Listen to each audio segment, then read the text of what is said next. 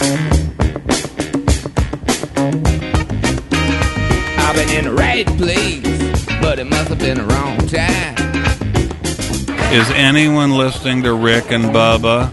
Anyone out there listening to Rick and Bubba? Anyone? The great Ben Stein starts the hour for us. Speedy and old number one here at the Broadcast Plaza and Teleport. Stretch Armstrong banging out his degree in common sense, also here with us. Coming up on the program, we will be talking today with Dave Ramsey. So that's coming up. Also, Charles Billingsley, great worship leader and great artist, has a brand new album that just dropped. He was supposed to be promoting that album, but he got COVID-19. So we will be talking to Charles Billingsley about what was it like to actually have the virus. That's coming up later. And also the Gridiron Men's Conference, which Charles is supposed to be the worship leader there, is on as of right now. What will that look like? We'll talk to Phil Waldrop about that coming up. Kind of like if we're going to have events this summer, what are some of the things that we'll do? Because we're here saying, we're not saying that everybody has to be reckless, but we are saying that there are ways to get the economy going and still practice some common sense safety measures. Being shut down unnecessarily has got to stop. Also out on their home studios, we got the real Greg Burgess, we got Helmsy, we got Eddie Van Adler. We've seen Ruby Jane a little bit on the show today. And welcome back. There's Bill Bubba Bussey. Bubs, how you doing? Rick, glad to be here, and as always, enjoying the pandemic together with y'all. Yes, we were discussing before we get in talking a little sports today, because we got some sports news. But if you've ever been involved, it didn't have to be a workout. It could be anything that is uncomfortable and difficult.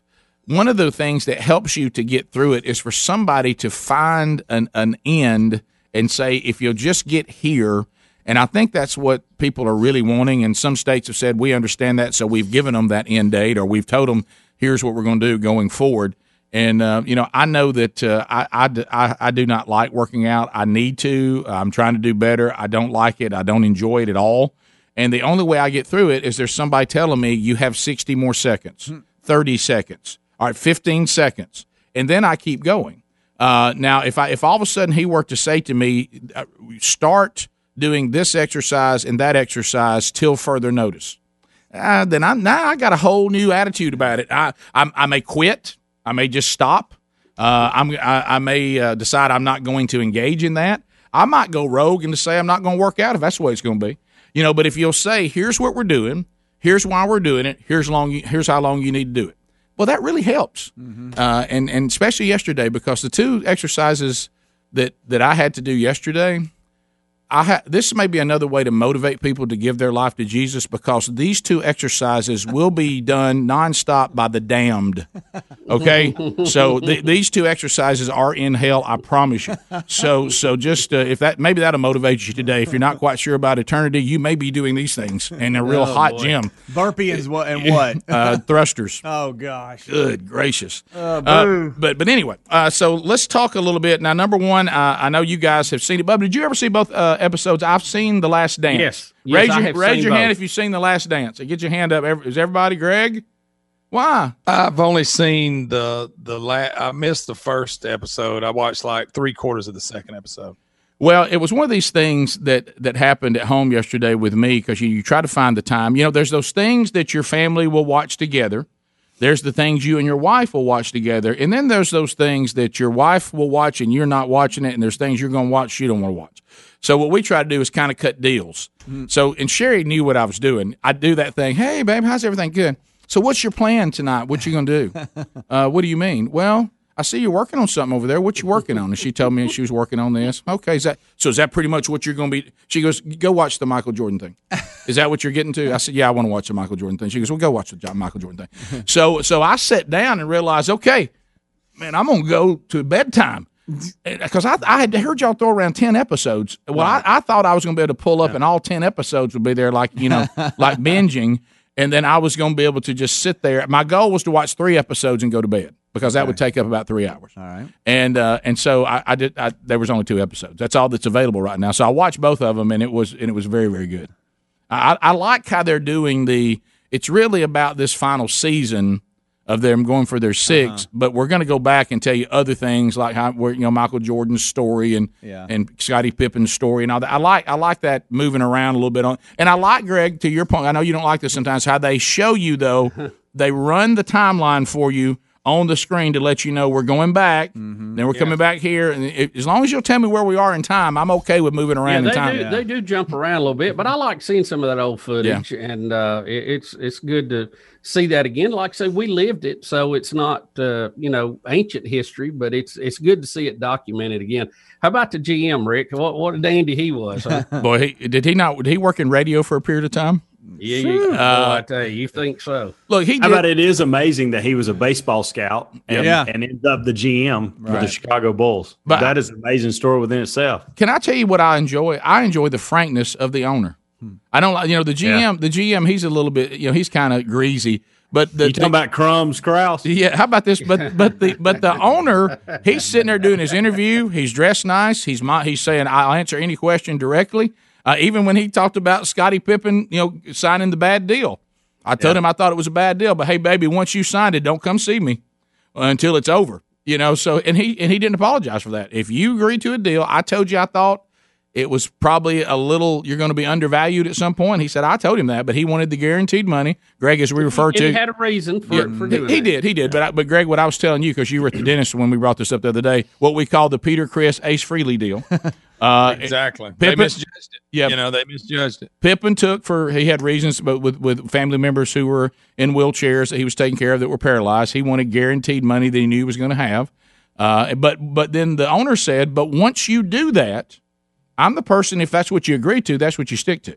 Now, some people agree or disagree with that. You can go in and say, look, we all know that you're worth more now, so of our own free will, we're going to renegotiate your deal because we want you to feel appreciated. Yeah. That's one attitude. And then the other attitude is that's what you agree to.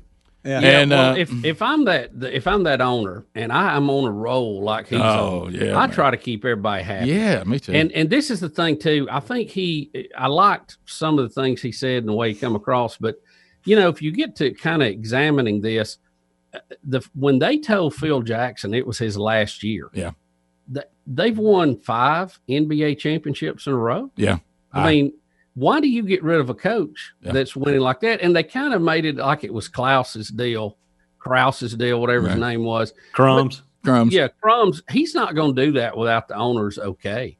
So the owner had some of that. He was involved in more than that, than I think that what it led on like, just because I don't think the GM has that much leeway over a 5-time NBA championship coach. No, I agree with you. And I think the owner all but admitted that. And I don't disagree. I mean, I don't agree with everything the owner did. I just think it's refreshing that he doesn't pull any punches and just talks, yeah, that's what I did and this is why I did it. I'm not saying I agree with it, but I'm glad he's not shucking and jiving and trying to act like he's something that he's not. Yeah. Well, let me ask you a question. Why? It's kind of refreshing. Mm-hmm. What was the burr in everybody's saddle against Phil Jackson? Because I've never seen him even get excited. I mean, he's here's very the thing, Bubba. Low key. I don't think he's that low key. Now he's a heck of a coach, and he's won 11 titles. By the way, I want y'all to think about that a minute. 11. I said 11 NBA. The greatest titles. Ever. The greatest That's ever. Fantastic. But he also ran. Now think about this. He has contributed for running Jerry West off at the Lakers. Now that's the NBA logo, if you're wondering. Right. But he actually ran him out of that franchise. So there's some things about Phil Jackson that are not very popular. And now it doesn't seem it when you're watching it. Okay. Because he seems like a nice guy. He's a great coach. He doesn't seem like Crumbs Krause. Right. But evidently there are some underlying things that we're just not aware of, because you don't just go to LA and run Jerry West off. Yeah. He's contributed. What was the deal with that? All right, let's come. I don't know. All right, let's come back. We'll finish this, and then we'll talk about Tom Brady and the Buccaneers. So Gronk's going to come out of retirement and go down. Talking about the midlife crisis, Rick? Boy, they're all going through it. Let's see, Gronk and Tampa Bay. Boy, that doesn't look troublesome at all, does it? We'll be right back. Stay close. Rick and Bubba, Rick and Bubba.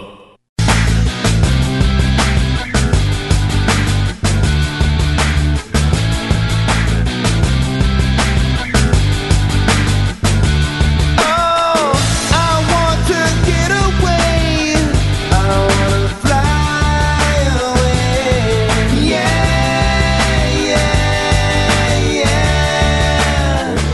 Morgan Freeman. Back to the matter is, the Rick and Bubba Show was something I could not do without. Ah, yes. Changing the landscape of radio forever.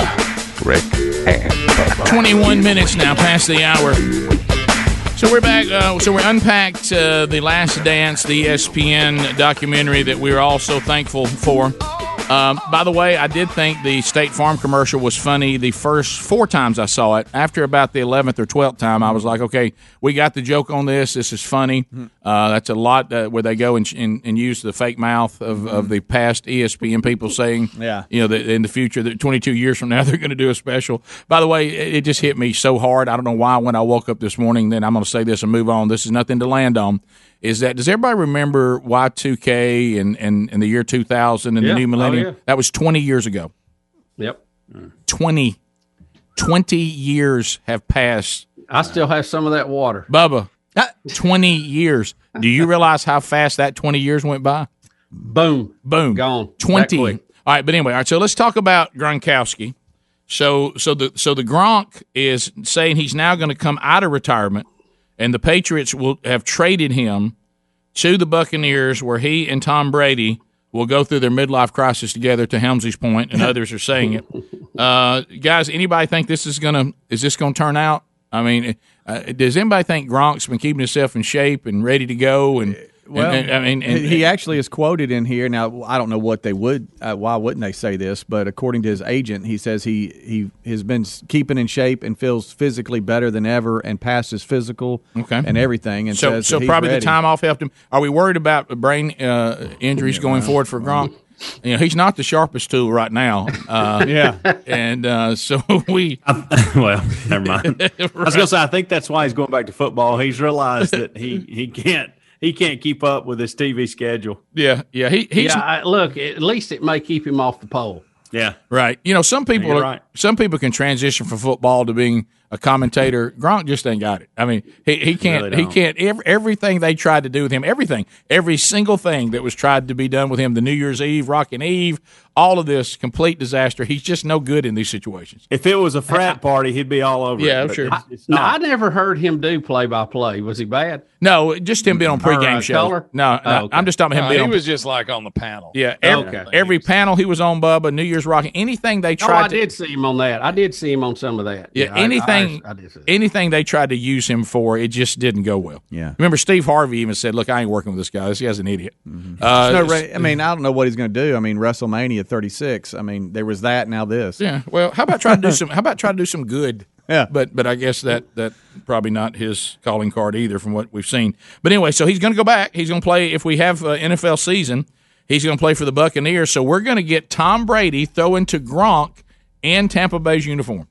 Now, I think, too, they've also got the big guy from Texas A&M. What was his name? And Mike Evans. They've also got O.J. Howard, too. He's been a beast down there, man. I mean, he's one of he's like Gronk. I mean, you just throw it up, he gets it, muscles everybody down. They're going to have some heck of receivers. Now, I don't know other spots on the team. I don't know about the line to protect Brady, and I don't know about the defense. But, man, they've got some receivers. I think defensively they're pretty good. Offensive line, I don't know, Greg. Do you know?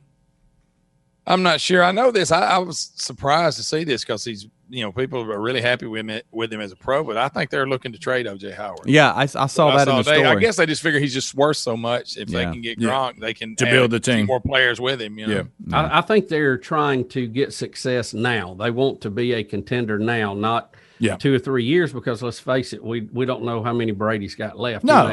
A one and doneer here. Right. He doesn't have many years left, so you don't have time to do a long-term build. Now we're talking about new rules for football if we have football. The NCAA, Rick, made some new rules official on Monday.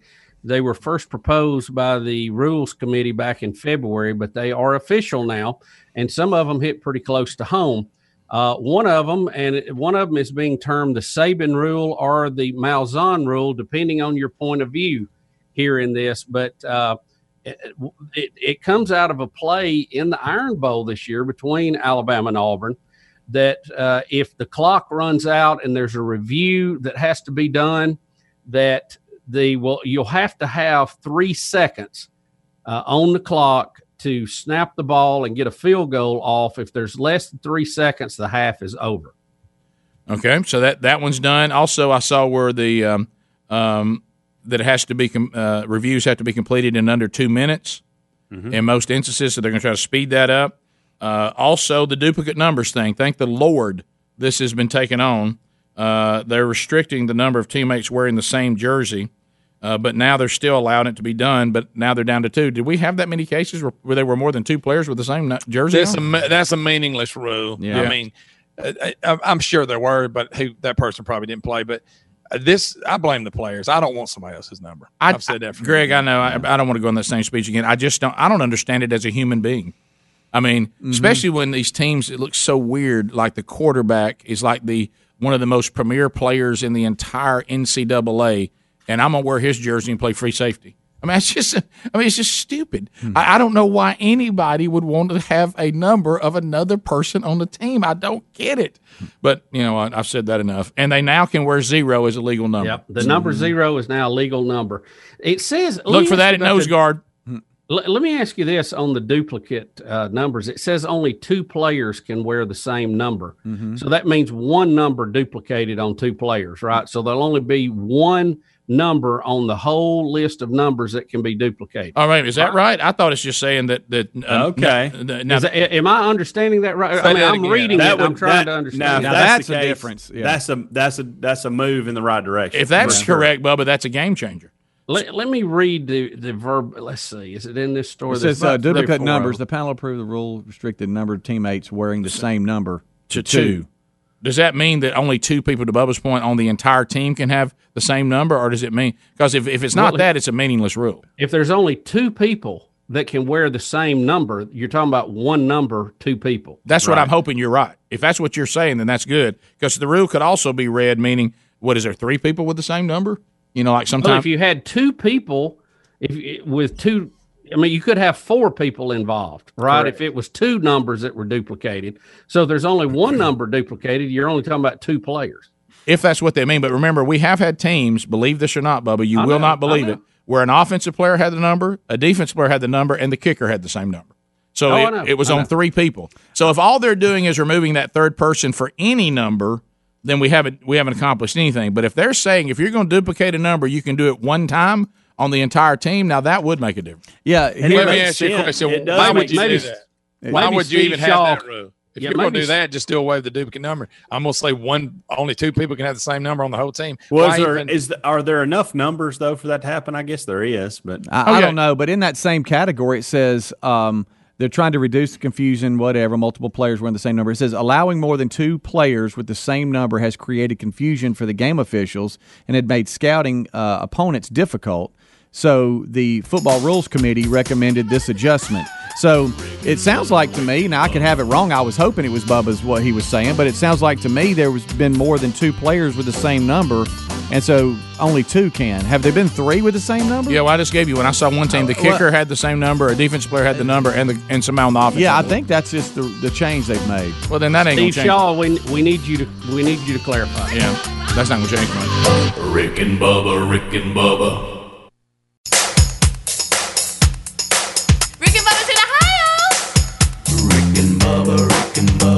Pass the gravy, please. Rick and Bubba, Rick and Bubba. 35 minutes past the hour of the Rick and Bubba Show. 866-WE-BE-BIG is the number. And we thank you for being with us. We do have interviews coming up, and we're going to start them rapid fire starting next hour. So, and coming up, we're going to talk to Phil Walter about Gridiron Men's Conference. How it's on, so how? What are they going to do? Are there going to be any changes made if you're attending? Right after that, we'll talk to Charles Billingsley, who's been a friend of the program, great musician and singer. He has a new album that's just dropped. The reason why he has not been out promoting it until now, he's had COVID-19. So we'll talk to someone who actually had it, and he did not have mild symptoms. So that'll be an interesting conversation with Charles coming up. Later on, what do I do about my money during this time? Dave Ramsey will come in, and Dave Ramsey will now say, here's the Dave Ramsey world in a very, very bizarre situation. And we'll get Dave's view on that. Of course, I'll start that conversation, as I always do, telling him I just bought whole life insurance and I'm leasing a truck. So let's go to, let me tell you, can I tell you what's not going to go away? Mother's Day. No. If you think you're going to pandemic yourself away from remembering your mom on Mother's Day and all the moms on your list, mamas do not, and they shouldn't give up Mother's Day. 1-800-Flowers.com is ready to go. What a better way to bring some sunshine to those you love than with flowers. Everything's going on. Mom, on May 10th, she needs to hear from us.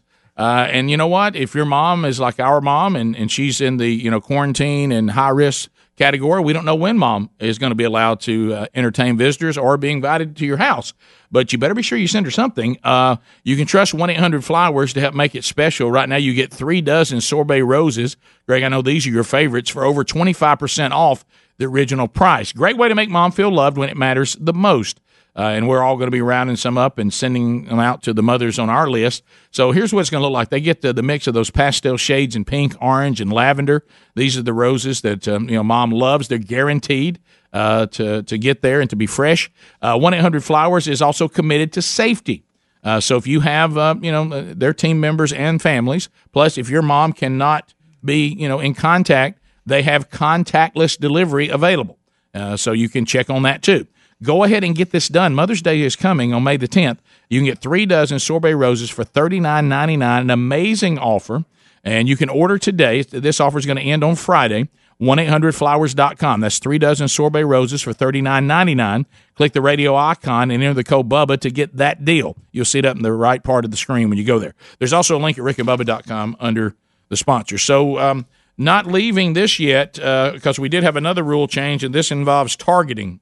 Is that right? The targeting rule has been changed about sending people to the locker room, or what? Yeah, you don't have to leave the playing area anymore. You can just go to the sideline. But other personal fouls like fighting or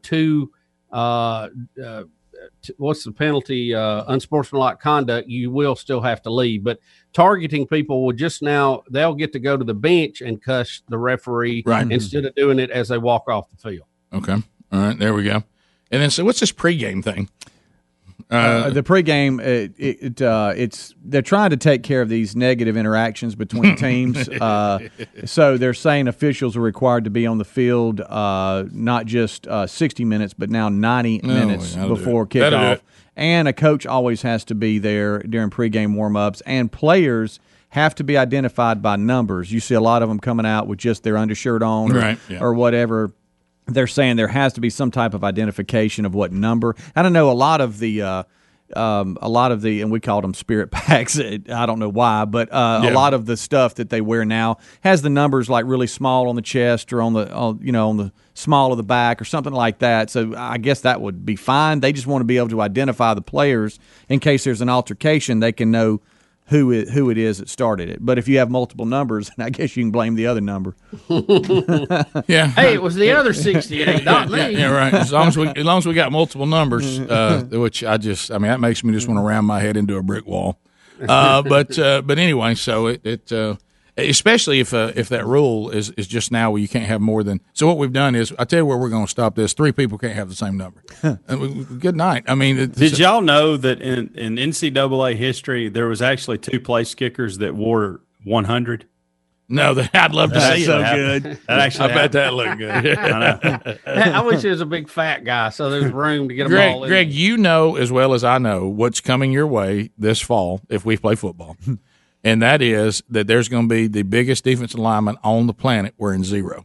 Yeah. Oh, absolutely. I don't like the defensive linemen wearing single numbers anyway. One, because their bodies are so huge, it makes the number look even smaller. It does. But, Rick, it will be a nose guard, number 0. Yeah. You're right. Let me ask you this. Is that going to make way to 00? Are we going to allow 00 if we allow 0? Well, Greg, the way things are going now. That is 0, isn't it? Greg, the way things are going now, because, we're just about to remove completely from our society the word no.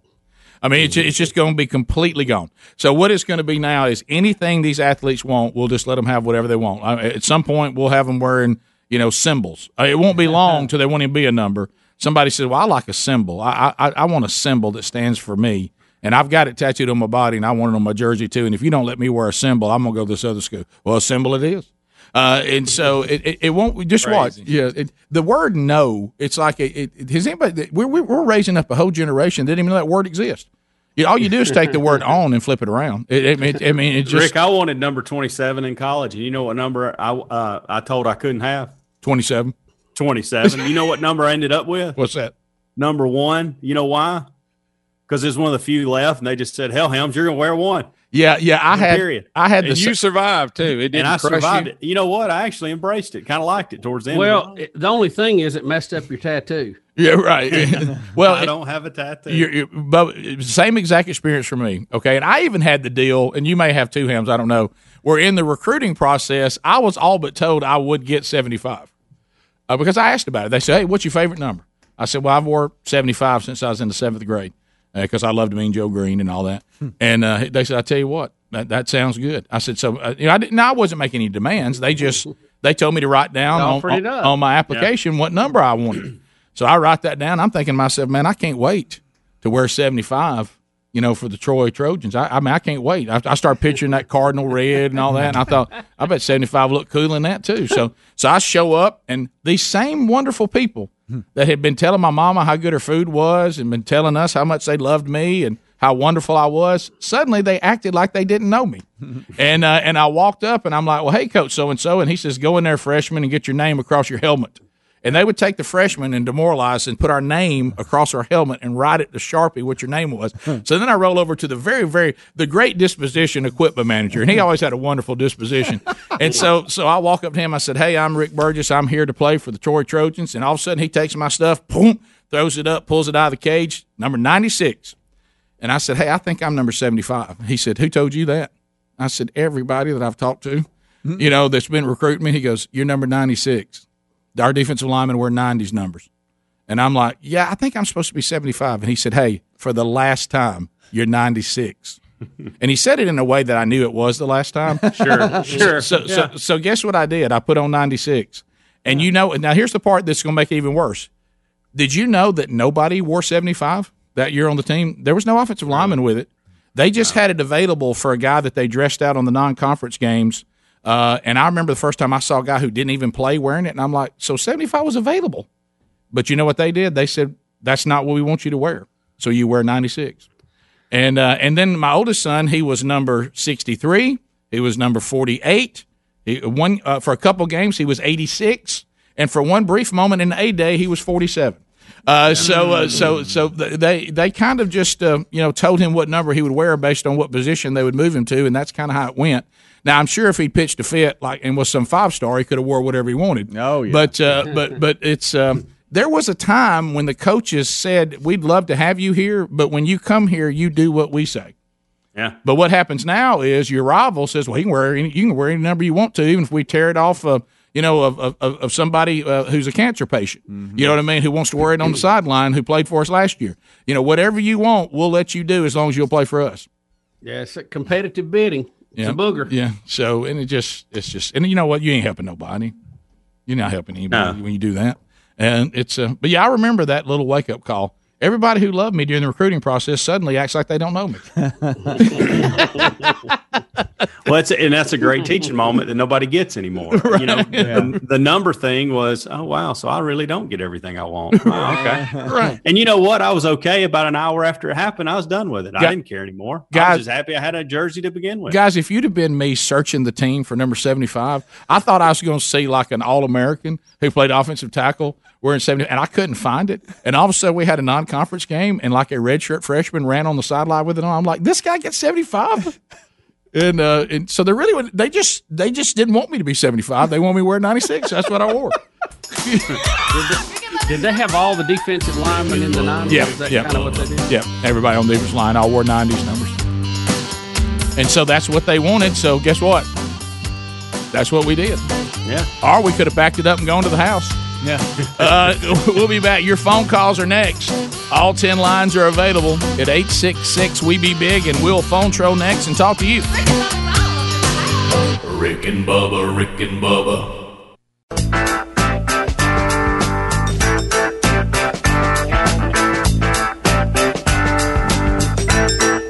It's 10 minutes to the top of the hour, and lines are available, and Stretch Armstrong is lining you up to talk to us, and we can't wait to chat. Here we go. A long distance directory assistance, every quote 212. All right, so we got lines available. We'll go phone trolling at 866-WE-BE-BIG. Things you need to know.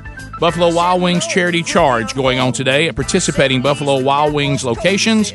Obviously, it'll be curbside takeout service.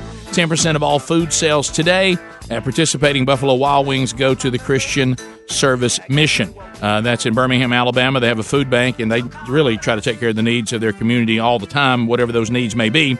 Really needing some peanut butter and jelly for the food bank, and they're asking people to bring that by these participating locations if you can today as well, as they're going to try to collect 1,000 jars of peanut butter and jelly, but 10% of whatever you buy will go to the Christian Service Mission as well. You can find details about that at our show notes there at rickandbubba.com. So that is going on today, and the Wednesday Bible study will be back today as well on our YouTube channel at noon Central Time, 1 o'clock Eastern, as we get toward the end of finishing up our walk word for word through the Gospel of John, and then it'll be archived soon after and put out on our social media platforms. So let's start with Curtis in the great state of Alabama. Curtis, you got 30 seconds. Go right ahead. What's on your mind?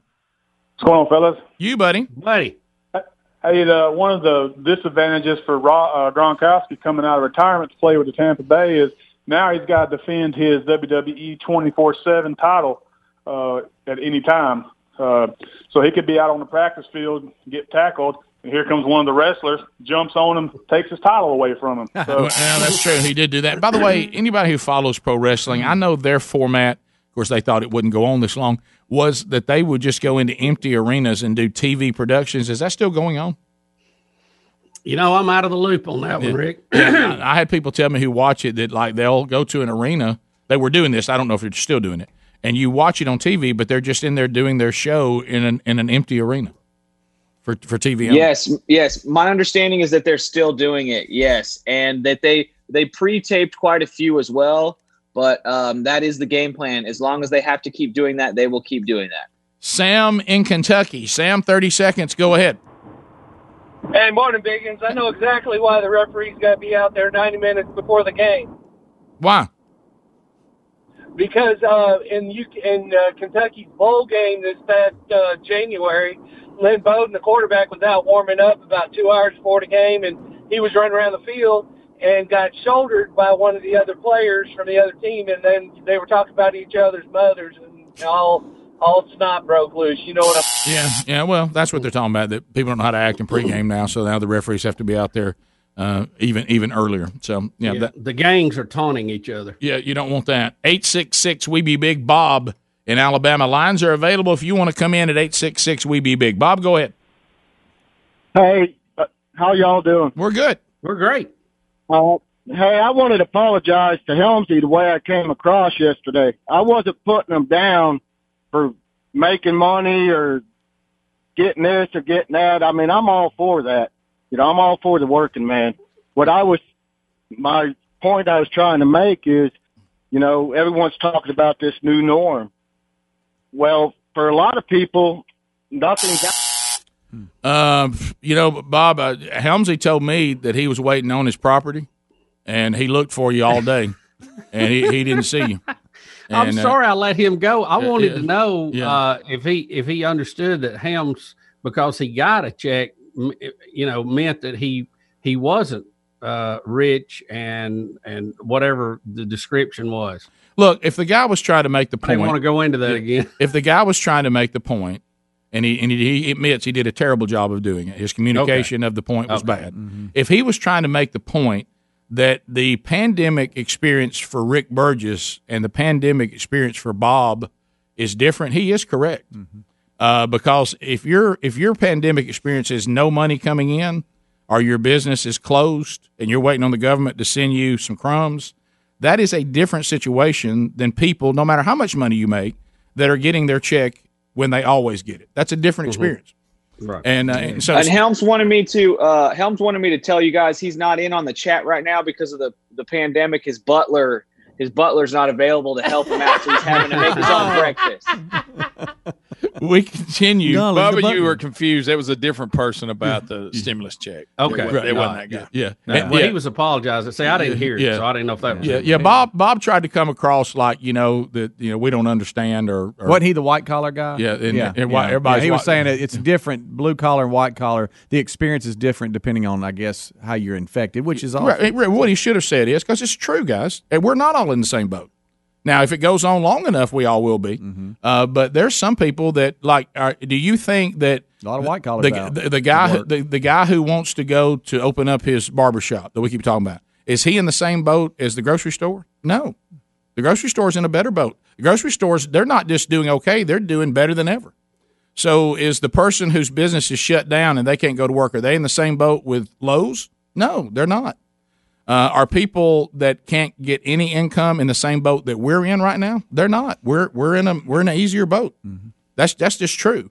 But that it doesn't mean that because you're in a more comfortable situation, you're sitting there going, let this thing go on and on, man. Let's don't get out there too quick. Well, that's easy to say if you're the one getting a check every month. Mm-hmm. It's a little different when somebody says, I don't know how much longer I can hang on. Those are two different boats. Like, for instance, governors that will not open their state up, they should be doing without a paycheck. Yeah, and you brought that up earlier. We never did go down that road. If you work for the government, even though if you're not working, you're just furloughed, are you still getting a check? I imagine you are. Like Speedy said, his son can't go do his driver's test and go get his permit or license. No, it's like the DMV's not open. Right, for you to go out on your driver's test and have somebody sit with you. Which we understand why they're doing that, but are those people that work at that office, are they still getting paid? I would suspect so. I don't know that, but I'm guessing so. Well, and I know I know how it's meant. I'm not trying to be overly critical. But we have to be careful, like a politician like yesterday that said nobody wants to open the economy more than me. Well, if you're getting a check, you don't want it to open as much as the guy who's not getting a check. That's just a fact. It's not the same thing. It's one thing to say, I want you, Speedy, to run a mile. Okay, so how far I got to run? Well, run a mile. It may be longer than that, but start running. And then another guy walks up and says, now you're going to do the same thing, but I want you to wear a jacket full of weights. So Speedy doesn't have to wear the jacket with weights. No, y'all were both going to run, but he didn't have that. He doesn't have that vest on with all the weight in it. You do. Well, y'all not in the same boat. You're both running, and it's difficult, but it's not the same. The one wearing the weighted vest is having a much more difficult time than the guy who doesn't. Yeah. We continue. Casey in Oxford. Casey, go ahead. 30 seconds. How you doing? Wah. Morning, guys. I've been off for about 18 days. I got a 5-year-old and a 9-month-old baby. The unemployment that I'm pulling now is about the same as my income, and I get to spend time with my family. God bless everybody that's sick out there, but personally, this quarantine's been awesome. Well, if your check you're getting is about the same as what you was getting anyway, and by the way, I'm not saying you're this way, and I'm glad you're having a great time with your family that you normally wouldn't have. There have been some blessings in all this. There always is. But my worry is if people get used to that situation, what motivates them to go back to work? And we've seen those programs be abused in the past. And I'm not saying this guy's going to do that. I'm just saying that I heard that concern from people yesterday, too. Top of the hour. Rick and Bubba.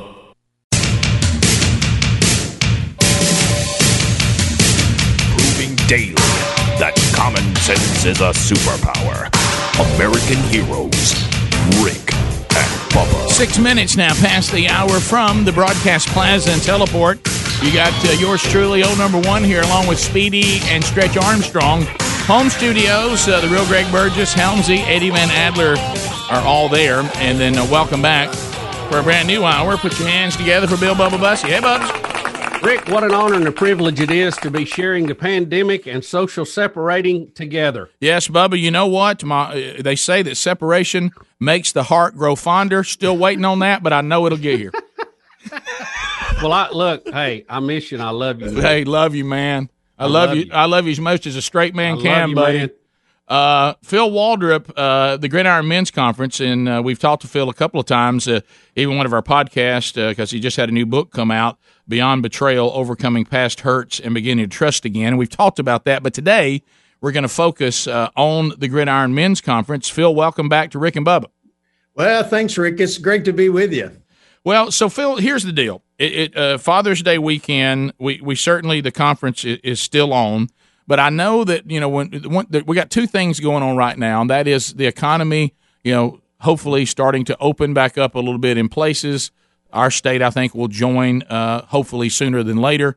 But this conference, there's two things we have to do: get the economy open, and then give people the confidence to go out and participate in that economy. And so let's talk about that for a minute. I mean, we got a great lineup for the Gridiron Men's Conference. I can't wait. First time that Huntsville's ever hosted it, which is great. Two things I want to ask about today, and one of them is, so if I'm going to the conference during pandemic 2020 versus when I've gone to it in the past, or maybe I'm going for the first time, what are you guys doing right now to say, here's some differences that we're going to make to accommodate anyone's concern? Well, the first thing I want to assure people is this: if the conference has to be canceled, everybody gets a complete refund. So a lot of times, I know I was listening this morning, Major League Baseball has had a lawsuit because they're not giving money back for their tickets. Right. So I want people to have the assurance that if the event has to be canceled, then they get a full refund. So that's number one. Number two is we are in constant conversations with health officials. People need to remember, and this is a little bit of perspective here, we're taking this very serious. I want people to know that. But we're only about 6 weeks into this. We maybe 4 weeks, 5 weeks, 6 weeks that we've really been involved in the level that it is. Well, we're 2 months away from Father's Day. So it seems like it's been an eternity, but yet 2 months is quite a long time. And there's a lot of things that are happening on the medical scene. There's a lot of things that we're learning about the disease. And I'm not taking it lightly. But what I tell people when they ask us is, we're in conversation with health officials about social distancing, about seating, all of the things that we can do to assure that this is going to be a safe event. We will not have the event if it is not safe. But as of today, we're planning full speed ahead because we feel with what we're going to be putting in place under the advice of health officials, as well as some advancements that may be coming out that haven't been made public yet, which is going to be, I think, some good news because it's all in testing and so forth like that. We're full speed ahead as of today. So, Phil, I know that I've had the honor of being at the conference every other year for several years, maybe 10 years or so. And so I remember what the room looked like in Tuscaloosa. I certainly am very, very familiar with the arena in Birmingham. And I believe, Bubba, this may be the same room. If not, it's a different room that we had the Rick and Bubba 20-year tour where, we were in the Von Braun Center, but the Probst Arena, how many does it seat, Phil? Depending on the floor seating, it ranges anywhere from 6,000 to 7,000 all the way up, I think, to 8,000 or 9,000. And one of the things we're going to be instituting is we're probably going to have ushers so that nobody's really sitting directly by someone. Sure. So we're going to space people out. So that's going to limit us on how many men we can have. That's why it's important. We don't have a whole lot of seats left for those who are going to be there. I want to encourage you because right now we do have limited seating. Now, I don't mean just that many that are just, limited in terms of many left. We have limited seating because of the spacing that we're going to have involved. But men can still have the full experience, hear the truth. And quite frankly, if we get the green light to go and we can do Gridiron, it's going to be at that point where people are going to be ready to be out and be with people. We believe that probably within the next 2 weeks or so, 3 weeks at the most, churches are going to be able to once again begin meeting. And if churches began to meet in May, then we're a whole month later at Gridiron. So there's going to be a lot of things. Rick, nobody's been through this before. Right. Nobody has experienced what we're experiencing. So safety first, but at the same time, we want it to be an experience where men's lives can be impacted and touched. Rick, I think the part that where we were is not what you're talking about. Yeah, it's actually the area where Donald Trump was. When I was hosting that event up there. Yeah, so we were in more of a basketball arena type. Correct. Yeah, we were in the theater setup, which I think seats about maybe 2,000, maybe a little less. Yeah, that's smaller. All right. So we're so in we the got big room. arena where they do the hockey games and all of that. Yeah. So we have now, Phil. I Go ahead, wanted Bob. to ask too, because I know Rick was thinking about this. Are all the speakers going to be wearing masks when they talk? Well, the question is probably yes, except when they're speaking, and they'll be farther enough away. But I got to tell you, I've had a little fun with that because, speaking, we probably can make it. I just think Charles Billingsley ought to have to sing wearing a mask. Well, I mean, because he'll be projecting, and we know he's had it. So, if y'all want to have a little fun with him, don't tell him. You need to have a mask and tell him when he gets there. Yeah. Right before he goes on stage, he's got to sing with a mask on, Rick. That'd be hilarious. Well, listen, you can count on that. Yeah, count on that, Phil. We're actually going to tell him that. We're going to tell him that next segment. Okay. Tell him it's not a mask. It's got to be a full face mask. Yeah, shield, because he's had it. We got to be careful. Totally. All right, so he is free today, praise the Lord. Amen. But yes, he's been through it. All right, and ask him if he'll donate plasma to all the speakers. Well, the only problem is I'm afraid if I got Charles Billingsley's plasma, if I had to have it, my voice would go up like 3 octaves. That's my fear. So, So fortunately, I haven't had start it. wearing pink shirts. No, that's good. And I won't do that. Yeah. So for everybody, we're gonna have limited seating, meaning the construction of the arena will be different, taking all this into account. So, and the good news is you get a full refund if it's canceled. So don't let the concern that, well, if I get my ticket and then they cancel it, I'm stuck. No, you'll get a full refund if it's canceled. We don't see it being canceled right now, but God forbid if something like that happens, you get a full refund. So what I would do is go ahead and get a seat so you have one, and then you have nothing to lose and everything to gain. And on that note, David Jeremiah will be there. Steve Farrar will be there. Josh Rivas will be there. Charles Billingsley leading worship. I'm honored to be there. You, Phil, obviously are always there. It's your ministry. But I want to talk a minute about Larry the Cable Guy because, when that name shows up in the lineup, people are like, Larry the Cable Guy. Tell us a little bit. I know he's going to be talking about his testimony. He's made a major change spiritually in his life. He has. Many people don't realize his dad was a preacher, and he actually grew up going to a Christian school and went to a Christian college for a while. But Larry, who is known by Dan is his real name, about 2 years ago, really went through some experiences. Now, he's still a comedian, but I'm telling you, to hear him talk about the difference of the man that he is, and to see him weep, and literally, I've witnessed that about his relationship with the Lord. He's growing. He's getting there. He's very good friends, by the way, with Charles Billingsley. He and Charles and Dr. Jeremiah are really good friends, and Dr. Jeremiah has really invested quite a bit in his life. And so when people hear him, he made a statement one time that was very insightful. He said, one of the struggles he said I have is all of my sins, a lot of my sins in terms of what I've said and what I've done is on video. Yeah, I heard him say that. And so people say, well, I saw this movie and he did such and such. And to hear him talk about now how that's not where I am, that's not where I want to be. And this is, he has shared, he was at Liberty University, he's in other places where he shared his testimony. But I wanted him to come. And sometimes when people say, why do you have somebody like that come? I'll tell you why, Rick. Because quite frankly, there are people that don't know Jesus Christ who won't come hear me, won't come hear you, but they may come with a friend to hear Larry the Cable Guy. That's exactly and right. They hear a little bit of his story, but they're going to hear a whole lot of truth from others. So we're usually kind of using him. I tell people it's a little bit like the bait on the hook. They don't realize that what they're going to hear from him. He'll do some comedy. He's a funny guy. Sure, no doubt. But then there's going to be a sit-down interview with him where he says, hey, I'm not Larry the Cable Guy. I'm Dan Whitney, and let's talk about life. Thanks, Phil. Looking forward to it, and let's all be praying that this is all going to come together. But the bottom line is, a lot of you needed to hear that today. If you buy a ticket and the state won't let us have it, or we need for safety reasons not to have it, then you'll get a full refund. But we're also going to set up the seating a little different because of the times we now live in. So that means there's fewer seats available. So go ahead and grab them now at gridironmen.com or go to rickandbubba.com under the sponsors. Thanks, Phil. Rick and Bubba, Rick and Bubba.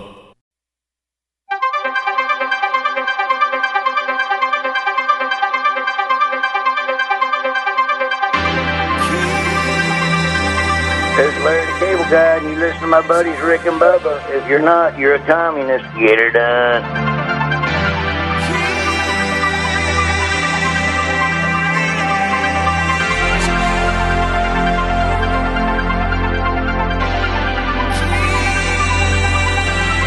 22 minutes now past the hour of the Rick and Bubba Show.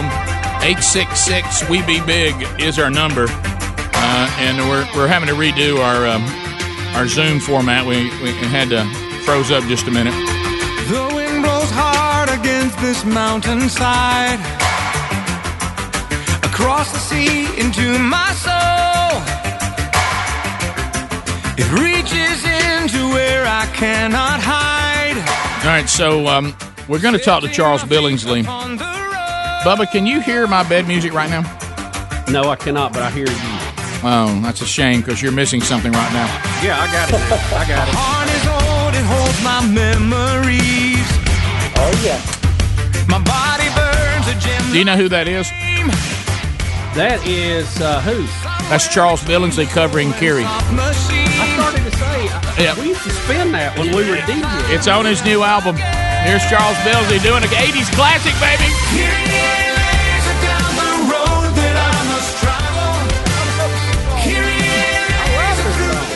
Yeah, of course you do, because you're from the greatest decade mankind's ever known. Yeah. I remember riding around the mall in Goshen, Mississippi, listening to that. Yes, sir. You think I didn't roll this down at Quintard Mall? Charles, we tell people all the time, and you may not be familiar with this, that I actually weep for the young folks today because they didn't get to grow up in the 80s. Yeah. And the 80s were to date the greatest decade mankind has ever seen. Yeah. Absolutely. And we had so much going on, and there was a few negatives, but the positives outweighed it so much. Yep. Yeah. Nobody walked around on eggshells. I mean, if you could say what you wanted to say, and Reagan had the Russians we had a great on the president. run. Yeah. The economy was smoking. Oh, yeah. And it was just a great time. And I cry because everybody could not experience what we did growing up. Yeah, viruses were afraid of us. Yeah, viruses didn't even come on our show. They wouldn't have touched Charles. Nothing to do with it. All right, so let me set everything. Music was amazing. Yeah, let's set everything up. So Charles Billingsley's here. He's a friend, and he is a COVID-19 survivor, which we're going to get into. And apparently barbers are still open there in Southern California. Yeah. By the way, Charles, your hair looks fantastic. Thank you. My niece came over and cut my hair yesterday. Yeah. Well, all of us, we look like we have been on a on a military binge or something, and our hair's all out of control. And Rick broke quarantine rules and had somebody come over, but the rest of us are pretty shaggy. Yeah, you should have seen me yesterday, buddy. I'm a lot better. You know what? Your money's worth on that one. When I got my hair cut, you know what I said? Is that person came in to cut my hair that I've known for over 20 years? Give me a haircut or give me death. So let's talk a minute, Charles. I mean, I can hear your voice is still a little bit raspy, a little hoarse, Yeah.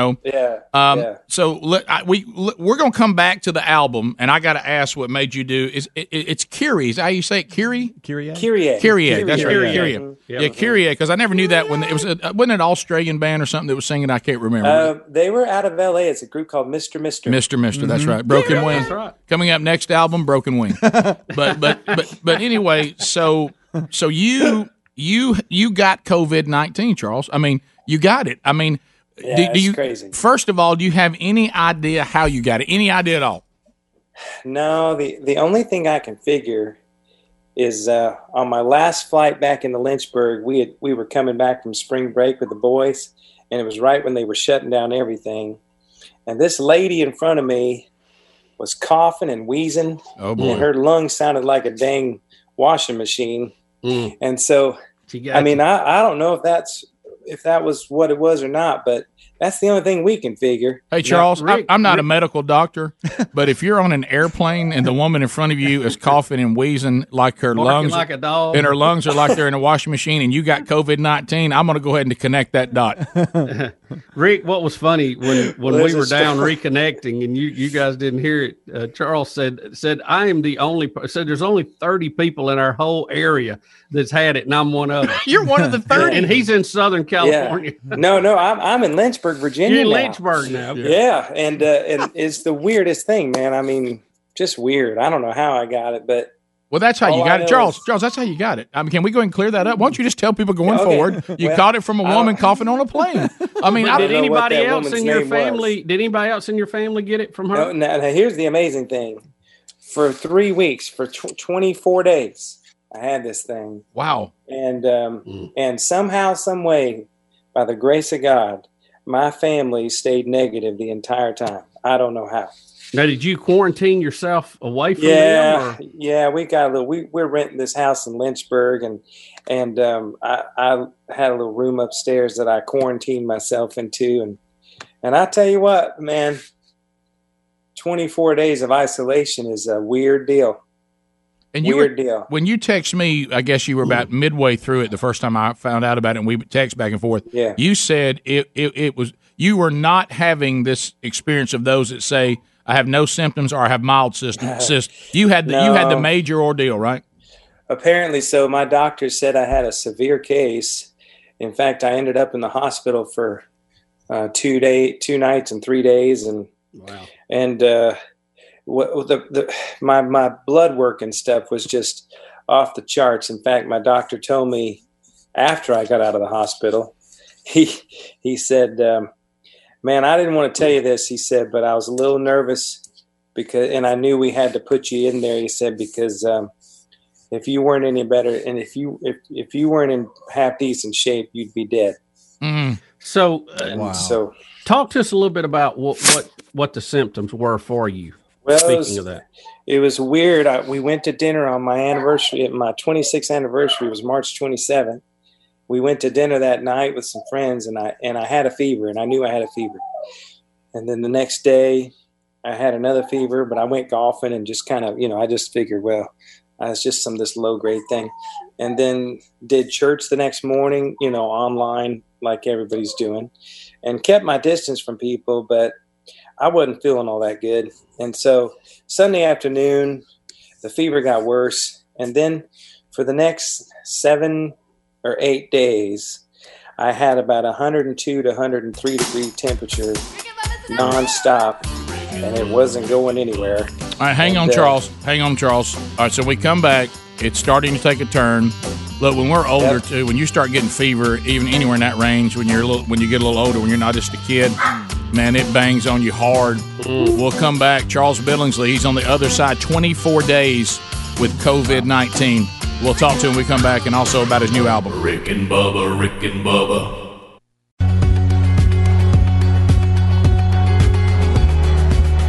You're listening to The Rick and Bubba Show, the two sexiest fat men alive. 35 minutes now past the hour. The title cut from Charles Billingsley's new album, I Was Made for This. Available wherever music is sold right now. We'll talk about the album coming up a little bit. I do want to point you to MyPillow.com. What a job that Mike Lindell and the guys have done with this phenomenal American company. Mother's Day's coming up, and, a lot of us may not be able to be with Mom, especially if she's gotten, to the point that she might be high risk, and it may not be time to do that yet. There's a lot of things that you can do for Mom, but also don't forget about MyPillow. I mean, there's all sorts of products there. They're business, they furloughed some workers, and then they brought them back and had them start making masks and other things our medical teams have needed. They've really done their job for their country. And there's some great specials available right now.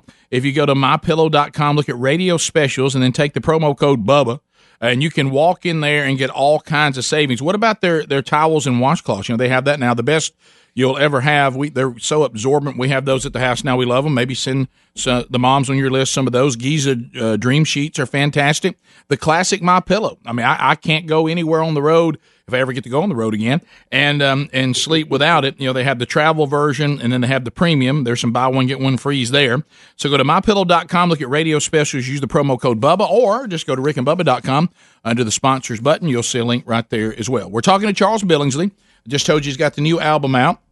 Charles probably had an idea that he was going to go out and promote that album right until COVID-19 came in and took him down. We think likely caught it from a woman on a plane. When you talk about the blessing and protection, I know that any of us that are worth anything, and I know we're all wretched people and equal at the foot of the cross in need of redemption, but if you have anything inside of you at all, you probably would say, if it's going to come into this house, let me have it.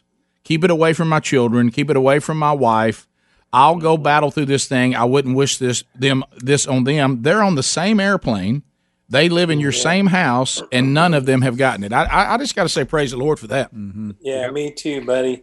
It's a miracle, honestly. I mean, they were tested 3 weeks ago, and it came back negative. And then the way it works is you got to go through 72 hours of no fever before I can get tested. And then I have to get tested 2 days in a row. And it came back on Monday, on my wife's birthday, that I was negative. And it came back that the rest of them were still negative. And I don't know how, but that was a great day. I still got a lot of residual stuff I'm dealing with, like the double pneumonia and a bunch of pain in my legs and stuff. This is a cruel, cruel virus. It attacks you neurologically and physically. And then the mental aspect of it is, well, I tell you what, those days in the hospital were absolutely just grueling. And the doctor came in on Saturday and she said, look, I know you want to go home. And I said, oh, you have no idea how bad I want to go home. She goes, well, your blood work's actually worse today than it was yesterday. Oh, my goodness. She said, but we're not a prison, and I don't want to keep you here if you don't want to be here. She said, the problem is that if you leave, what can happen is with your lungs is they can just shut down immediately. And she said, you won't get back here. She said, you'll die. Oh, and you know what? I just told her, I said, I think I'm willing to take that chance. Charles Billingsley. And so I left the hospital and came home and just prayed for a miracle. And the Lord, we had oxygen here. My doctor brought over oxygen and stuff. But thank God, somehow, some way, I never had to go on a ventilator. I never had to go through all those steps that so many other people have had to go through. But your doctor made a good point, and we're going to the break, so I think we need to revisit that. If you had not taken care of yourself, because, we cut up a lot, but you've done a good job of taking care of yourself and trying to be as healthy as we can be at the age we all are now. And your doctor did tell you if you had not taken care of yourself, that it probably would have sadly had a different ending. Yeah, he said, no doubt. He said, these numbers are off the chart. He said, you'd be dead. And, it was a real wake-up call for me, just on how grateful I am for life, first of all, but also just how important it is to get exercise and be in shape and just do the things you need to do, because you never know when something like this is going to hit you. I mean, I hadn't had a cold in 3 years. Yeah. And this just hit me out of nowhere. And I don't know why it hit me, but I've learned a lot of lessons, and I'm just so grateful to be coming out on the other side. Charles, can I ask you a personal question? Sure. Can I have a bag of plasma?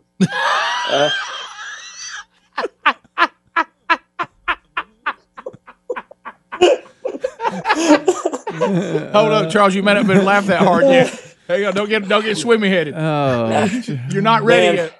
I was about to tear up. I had to bring you back there. No, I don't know how I can make that for you, but I'll try my best. That's the best thing. Somebody's got over it. Get a little plasma from them, Bubba, and get those antibodies going. But Charles, seriously, we as we hear a lot about this, we hear that there may be some long-lasting lung issues with some of these people. Are you having any of that, or have you tried to sing much? I guess you couldn't with your pneumonia and everything, right?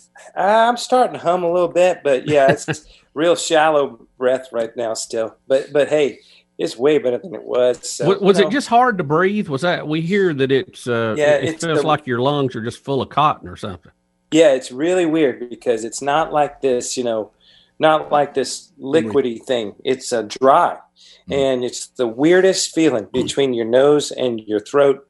It's the dry. It's this dry feeling, and so what happens is you just start breathing real shallow. You don't feel a lot of like when you have bronchitis or something. You feel all that stuff in there. You don't really feel any of that. It's almost like it's dried up. Is it like it's gripping your lungs, like it's squeezing them or something?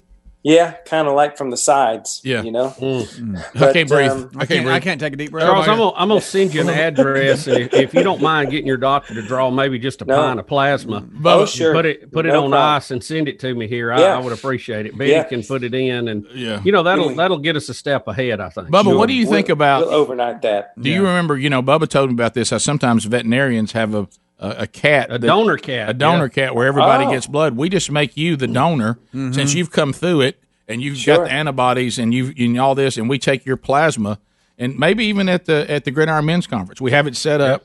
And I could just have my own table next to my records. Yeah, look, we've got the records, we've got the posters. Certainly, we can get the new album, but we can also get plasma.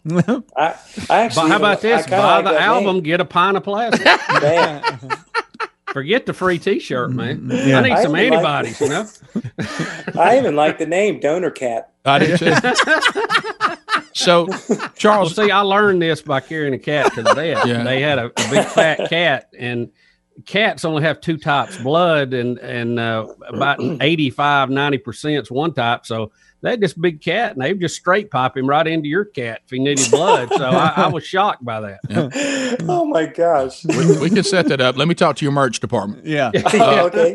But so Charles, you're a singer. I know you know that. They say there's power in the blood, Charles. Right. Mm-hmm. That's right. Yeah. So obviously your voice sounds. Let's all hum it. Your voice sounds a little raspy today. Have you still pretty weak? Have you tried to sing any at all? Are they advising against that for a while? Not really advising against it. Just telling me to take it real slow. I'm just starting to sort of hum around the house a little bit, and but every day my voice is a lot stronger. I mean, I don't think I could have even done this interview like Friday. So. Oh, I know, because I send it. You know how you don't want to. You know how we are, especially as men. All this makes us feel strange, and if one of us gets sick, my first reaction is just get away from that man. You know what I mean? Right. We don't like to be around the hospital. We don't want to be around sick friends, and we don't do that real well. Women are very loving and caring and nurturing, and we're kind of like, I don't know what to do for him, and I'm uncomfortable being around him. But so when I text you and I said, when you're ready, we'd love to talk about the new album and what you've been through, and then you just went dark. It was like, and I kept going. All right, he was getting a haircut. Rick. At that point, though, I was thinking, because remember, at that point, you were kind of thinking you were coming out of it, and then we went another 10 days or so, and I was like, all right, I'm not hearing from Charles. This is not good. Yeah. And of course, you would think, if as much as I claim to love you, I would have then checked in again. But my first reaction was, I'm just going to act like it's. I can't even go there. I'm afraid to check in. I'm gonna watch those little circles on my text. What is it gonna say? Yeah, exactly. Well, and that's what happened. I had this thing for 7 or 8 days, and it's miserable. And you think, okay, well, surely it's gonna go away. And man, 8 or 9 days in, this thing's just getting started. And from about day 8 all the way through about day 18, wow, man, I was down for the count. And so I apologize. I didn't. No. I was. You know how guys are. We're kind of like, hey, my first reaction is Charles is gonna be okay. He's fine. He's good. He's gonna be fine. Still not better. Then it becomes about me. I really wish Charles would get better because I don't like how it makes me feel. Yeah. All right, we'll come back and we'll talk about the new album. Okay. I was made for this. I bet you wondered about that about day 8. Hey, God, am I still made for singing? Yeah. We'll come back and we'll talk to Charles Billingsley about the album, and it's available everywhere music is sold. Go grab it now. We'll be right back. Rick and Bubba, Rick and Bubba.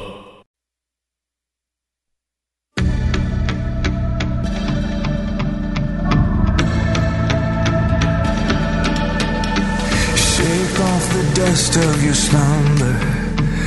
Wake up and see the day dawn. Lifting your eyes to the one who shines like the sun. It is 9 minutes to the top of the hour of the Rick and Bubba Show. Bubba and I, Speedy and the guys, chatting with Charles Billingsley, who unfortunately got COVID-19. Went through 24 days and is just now coming out the other end and kind of getting on his feet, moving around, working his way back. We relive because I think there are people, they seem to be, it's theory, but they seem to be saying the reason why some people have no symptoms and some people have mild symptoms, they almost use it like if you were spreading seeds. For some people, a few seeds fell on them. For other people, one seed fell on them. And then for the Charles Billingsley, the whole thing fell on top. You got a bucket dumped on. Yeah, they fell in the dump truck bed. Yeah. And then somehow I ended up in seat 7C on the airplane, and I got the whole dump. You did. So anyway, let's talk about the album a little bit. I was made for this. The title right there. Let's unpack the title. I was made for this. Oh man. Well, I wanted to write a song with that title for a while, and it just basically says, "Hey man, we're created to worship. That's why the Lord put us on this planet, to give Him honor and glory. And if the rocks don't, if we don't praise Him, the rocks will." And so it's just basically a song about the fact that all of creation points to praising the Lord, and so does our very existence. And it's a lot of fun. It's a ton of fun, that song is. Yeah, and you made that the name of the album. So let's you have the '80s cover that we just talked about, and you said the word in the title of that song actually does have some spiritual connotations. Yeah, it does. And one reason I wanted to put that song on this record is because I wanted to kind of take people on a journey on this project, to kind of just point from every angle why you were made to worship the Lord. And I thought, well, man, that song is all about, trusting the Lord through every step of our journey. And I've always wanted to do a remake of that song.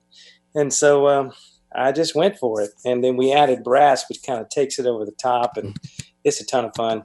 And you said, now when you go to take on an '80s song, you went after one. Ooh. Didn't you say, I want to do it while I'm still young enough to sing this high? Yeah, that's not an easy song.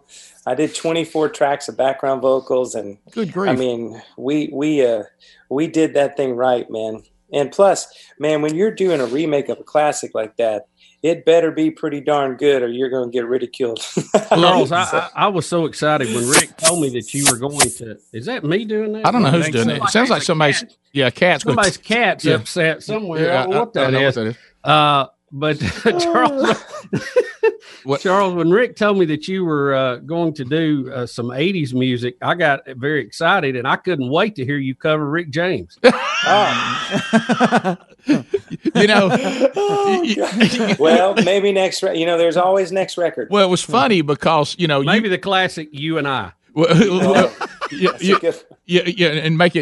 take it and do one of those. Make it a spiritual version. Well, sure. If you're going to make Rick James music spiritual, you got your work cut out for you. Well, you got to get your pen out, do a little. That's going to be tougher than COVID-19, I can tell you. But to the point, and I know this because we all live it, and Bubba's used this analogy before on the show, and he's right. Sometimes we as the church are more than willing to shoot our wounded, which means, so when you were talking about doing a cover song and being someone who leads praise and worship, and obviously, there's always that, okay, somebody's going to come back and say, hey man, you shouldn't have put a secular song on there, and I don't know about you doing a cover of a song, but you said that the word Kyrie, it actually does mean what? Lord have mercy. Yeah. Yeah. Mm-hmm. Well, and it's all about being merciful upon our journey. In fact, I did 2 secular remakes on this record. What's the other one? It's called "Fragile." It's the Sting song. Oh, okay. See, I'm not familiar with that. From the '90s. Yeah, I'm not a big Sting fan. No offense, but I mean, "Fragile." I didn't know that was a Sting song. So you just passed message in a bottle and went right to "Fragile." I did, and I didn't even. I figured Roxanne's probably a little bit. Well, Bubba wants you to cover Roxanne, but kind of do it from kind of a Mary Magdalene standpoint. Right. We're going to check them lungs out today. Roxanne, I'm going to cast out 7 demons. There goes his forehead vein. He's going to pass out. Don't have to turn on the red light. Jesus is here. Oh, God. That's the hardest I've laughed in 3 weeks. I know. We've been beating you up. That's our goal. That's our goal. Gift, Charles. So Fragile is a cover as well. Now, are any of these, let's talk about, and then others are originals or stuff you wrote with other people? Yeah. About half of them are originals that I co-wrote with other people, but it's funny how timely so many of these lyrics are, not knowing when we were recording this stuff what was coming. I mean, the song "Fragile" talks about the fragility of society and culture and how everything can just kind of fall apart at once. And here we are, watching this whole thing happen. A month and a half ago, we were riding higher than we've ever ridden as a nation. Yeah. And now, boom, everything. It's like God just showed us all in one moment, hey, you can lose all your money, you can lose your health, you can lose your business, you can lose everything just like that. And so I was thrilled that we put Fragile on here. It's not a spiritual song, but it is a very, very powerful song, just pointing us to the fragility of society in general. And then from there, I just sort of turn the corner in the record and start pointing people straight to the truth of the gospel. Amen. And it's a lot of fun, man. I think you'll like the record. Well, I've loved it. I've already listened to it and have it, and it's great. But Bubba and I we had kind of an uncomfortable moment with Phil Waldrop that we probably need to make you aware of. And if we're going to do Gridiron Father's Day weekend, can you sing? Yeah. Can you sing with a mask on? Oh, sure. Yeah, I've been planning on that. Yeah, when he told us all the precautions, the spreading out, and that all the speakers and singers were going to have a mask on, I thought that could be difficult. Yeah, you won't be able to understand any words, but they'll be on the screen. Yeah. I don't want anybody to be disappointed. So have to EQ it a little different. Yeah, that's right. I need some more hairs in there. Bubba, if there's ever an easy way to come out and use tracks and pantomime, it's with a mask on. Yeah. And I figure that may work to Charles' advantage if he don't get his lung capacity back. That's right. Well, that's right. If we're going to wear a mask and the speakers have to do it too, I think I'm going to go for it so people won't be disappointed. I'm going to get one that makes me look like Tony Evans. Yeah. No, for sure. Yeah. Everybody say, "Wow, get a good one." Yeah. I'll get one that makes me look like Jason Kraft. I think I've got a much tougher task than you, in all fairness. But that's great, man. Well, Charles, we're glad you're doing good, man. We're worried about you, but I'm good to see you and know that you're on the over the hump on this thing. Yep, Charles is on the man. I appreciate y'all having me on, man. Charles, looking forward to seeing you this summer. I hope all that works out and we get to do that conference because I always love spending time with you. From 6 feet or more away. Yeah, of course. Thank you, Charles. God bless you guys. Thank you. Love the new album. Yeah, I Was Made for You. It's available everywhere.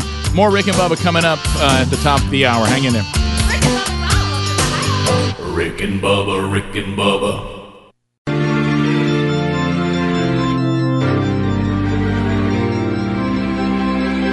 Radio's Dream Team. Rick Burgess, Bill Bubba Bussey, Calvin Speedy Wilburn, The Real Greg Burgess, Helmsy, and Eddie Van Adler. It is 6 minutes past the hour. From the Broadcast Plaza and Teleport, Speedy and yours truly and Stretch Armstrong, the other names that were just mentioned, are in home studios all across our home state of Sweet Home, Alabama. Easy for me to say. Hey, things you need to know. Rick and Bubba Buffalo Wild Wings Charity Charge is happening today. Obviously, it'll be curbside service. And you can get food today from any of the participating Buffalo Wild Wings. 10% of all food sales goes to the Christian Service Mission. If you have peanut butter and jelly, they'll take that too. Like to do 1,000 jars of that today. You can drop those off as well. When she was just a girl. Wednesday Bible study happening today, as is the norm, live at noon Central, 1 o'clock Eastern on our Rick and Bubba YouTube channel. It'll be archived usually by 2 o'clock this afternoon Central on our YouTube channel, our podcast channel, and links will be provided across all of our social media platforms. Also, don't forget, coming up this Sunday night, you've heard us talk a lot about the Man Church discipleship strategy. Our home church has been doing this and developing this strategy for 4 years, and we have a Man Church coming up this Sunday night. Obviously, we're not allowed to gather, but we'll make it available virtually, so you can virtually watch it anywhere in the country. Just go to shades.org/live, shades, SHADES.org/live. Jason Cook, pastor out of Memphis at Fellowship Church in Memphis, will be bringing our message. Fantastic speaker. And then we'll be plugging you into Bible studies that you can do no matter where you are in the country after it's over. So if you want to watch that, it'll be Sunday night, 6 o'clock Central, 7 o'clock Eastern, shades.org/live, which is also in show notes. Well, Bubba, let me be the first to wish you a happy Earth Day. Earth Day, huh? Yep. I know we all get nervous now because Dave Ramsey's on the show this hour. So now we all start getting a little anxiety that Dave's going to get on to us about something financially before we're done here today. Rick, I'm not saying I was nervous, but I cut up 3 credit cards about 5 minutes ago. Yes. Yeah, I feel like Dave can see right into my portfolio. Do y'all? Yes. As a matter of fact, I feel like that Dave can see all things financial. It's like he can see right through you. I mean, if your money has a soul, he can see it. But this Earth Day thing, I hope, and I know what we're going to get today, and I bet we're already getting it. The Earth worshipers, they're digging the pandemic because they think the pandemic is what the God, the sun God, or whatever it is, Mama Earth, whatever it is they worship. This is Mom Earth punishing all of us for our wicked ways, and we've been forced to cut down our carbon emissions, and we're overflowing with oil, and combustion engine has just been, and the world is better the way it is, and may human beings never drive or fly again. So I've always found Earth Day to be odd. I found it to be idolatry, and I've never participated in it, and I hate it. Well, it's a shame because it could be something very positive where we celebrate the wonderful planet that God has created for us to live on and to manage until His return. Even though it's a fallen creation, it still has some very beautiful things to it, but it also has some very bad and dangerous things. Yeah. And we see that in weather, and we see that in viruses and that kind of thing. But I find, I would have no problem appreciating the planet if we had it in its proper context. And we even more so praise the Creator who gave us this wonderful planet. But a lot of this bunch is out there in left field, and they've got it all out of order. Well, if you don't believe that, if you look at some of the ones that are really on the whack side of all this, there's almost a celebration that the earth is healthier and it's good that people are sick, not the earth. Well, that may be a view they have temporarily, but let everybody stay out of work a little bit longer, and let's go to full Thunderdome, no food supply, and we'll see how pretty the earth is after that. Right. Because as you said, the earth is a wonderful glimpses of heaven. We believe we have a biblical worldview, so we know it's even groaning for this to be, refined and restored to its proper place. Mm-hmm. It's not in its proper place, but and it will be one day, and that will be quite a glorious thing to see. Yeah, and as we said, the Bible says it will be a new heaven and a new earth. So it's not going to be, this is that thing, the famous "if heaven ain't a lot like Dixie, I don't want to go." Well, yeah, that's not the theology you really want to wrap your arms around, because it's not going to be like Dixie. Okay, so it's you're good, but I assure you that when God says, "I'm going to take everything back to perfection," it will exceed anything you currently see or feel or experience. Oh, I know, but there's still, like you say, those glimpses, like mountains and high places. I love it. And beautiful waterways and things that you can't even imagine that this is the fallen creation. This is the trash dump. This is not the way it was supposed to be. And to see it as pretty as it is in some places now, I can't imagine what it will look like fully restored. That'll be really awesome. No question. And I remember you saying that at the Continental Divide, and I've carried that along. That was one of those moments where I said, wow. You know what? That's perspective right there. We can't even comprehend that. That's the thing. We can't help it. We have a finite mind. It's like, and what I try to do is what you just said. Here's what we can trust if you have a biblical worldview. We're not going to be disappointed.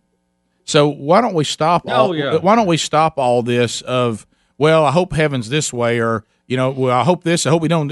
It's just like when Jesus got, cornered, and I know this is going to hurt some people's feelings. Sherry and I discussed this a few weeks ago. He gets cornered on the brothers that all married the same woman over and over again, and they think they've got him cornered, and they're like, well, whose wife is she in heaven? And he just almost gives them the guys. You're talking about earthly things. Yeah. This issue of whose wife is who, and it's not going to be a heaven thing. And this kind of stuff we got going right here, why you have governments and why there's a need for this and there's a need for that. That's all stuff that the fallen creation needs. This is believe it or not. I know Greta Thunberg is. No, we lost Bubba again. But I'm here. Okay, I don't want to just keep this mindset. We cannot comprehend what God is and what He does, and He allows us to have what we can handle in our little tiny minds before they explode. But everything that's coming will exceed the most wonderful thing anybody could possibly remotely imagine. It will far exceed that. You go, well, on Earth, this right here was pretty good. It won't be anything compared to the way things will be there. And I think that one of the things that people, and this one's a little more controversial, but and it's a legitimate comment, well, how will I be okay if people that I know end up going to hell?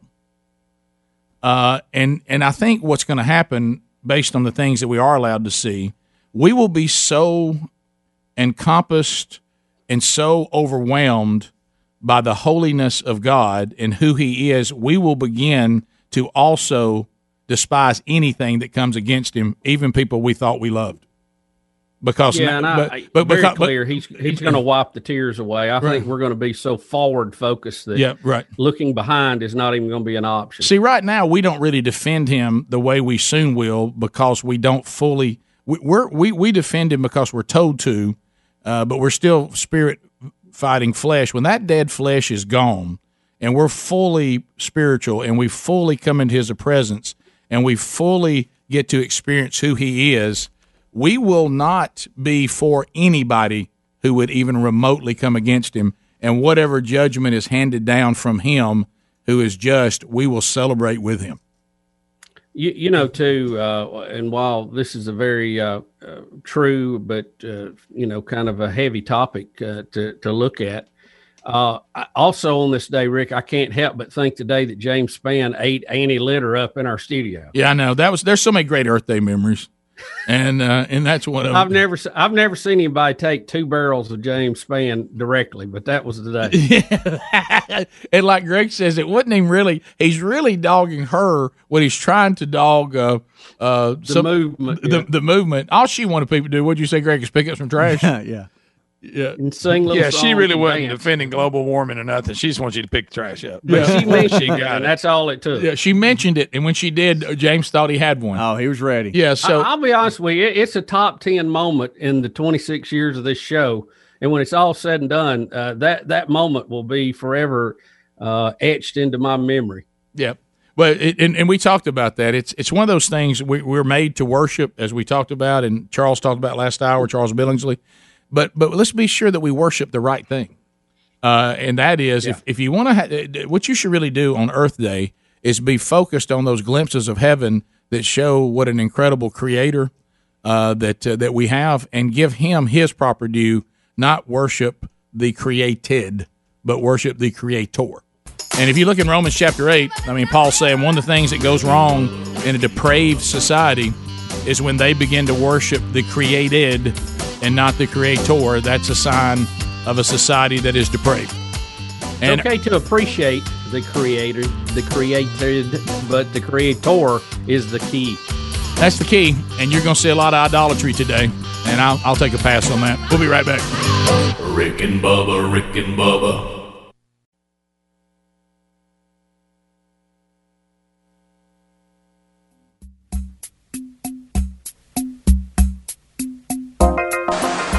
I want to mourn the loss of all the old growth trees I've seen, and tell them that we love them and that we don't want them to die, that there are some people here who do care. So I want you to know that, trees. Happy Earth Day to you and yours, if you're into that. 22 minutes past the hour. Phone lines are available, and you can get in now. We've got them.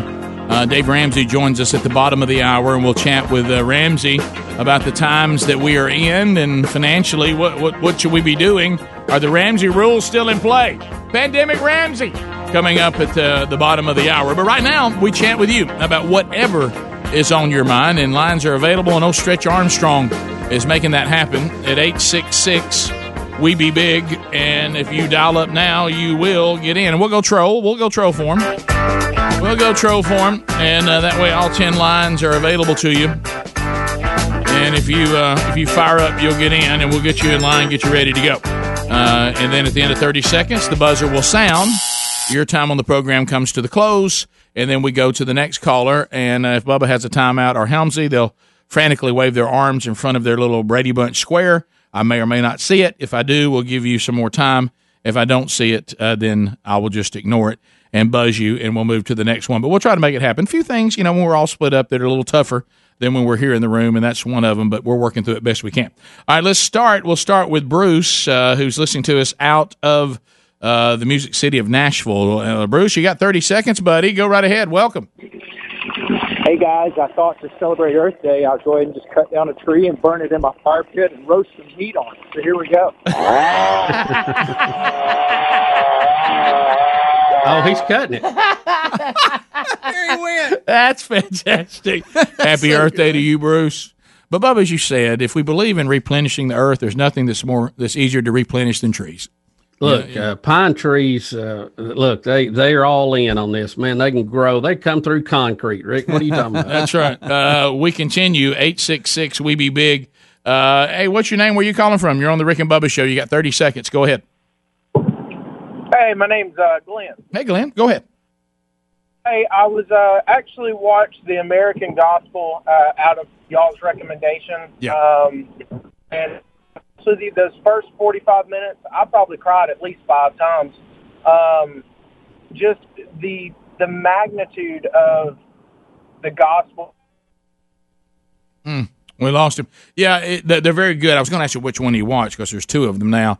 But I highly, highly recommend those. There's one that is that came out first, and that was the one that is in Christ Alone. I think it's the name of it. The other is Christ Crucified, American Gospel, and it's available wherever you get documentaries. Let's go to Michael. Bubba, it looks like another Hickory, North Carolina call. We had one yesterday, too. Hickory. Yeah, Michael, go ahead. Yeah, I got a question for Bubba. All right. Yeah. If he had a choice between a pint of plasma from Billingsley or his Girl Scout cookies, which one would he take? Ooh. Boy, now that's an unfair question. Bubba, but you got to go plasma right now. Well, I don't know. How many of you got to the point you couldn't breathe during the interview with Charles Billingsley? Yeah, I felt like I had an elephant on my chest. The entire time, I couldn't breathe at all. Greg, when he talked about the doctor saying if he had not been as good a shape he was, he would be dead. Suddenly, my workout today doesn't look so dreadful. No. Yeah, I had to lay down and break to recover. We continue. Let's go to Bill in Missouri. Bill, 30 seconds. Go ahead. Hey, what happened to the barber shop down in Alabama that was going to open up? Did he get closed up or what? Well, what happened was we interviewed him. You might have missed that, but he said he was told by government officials, please don't put us in this situation. We're about to open the economy.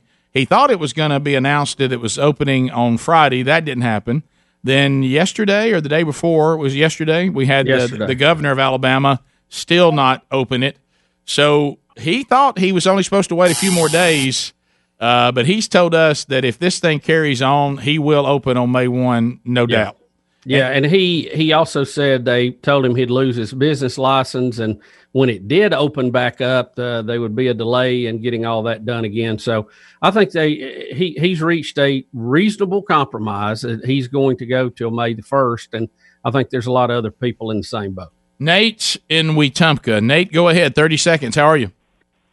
Doing good. Just wanted to touch and see if y'all had talked about the incident that happened in downtown Montgomery yesterday with the rally that was shut down basically by the police department, probably the governor, and no telling who else was involved. No, I wasn't aware of it. No, so they did have one, a protest about opening the economy?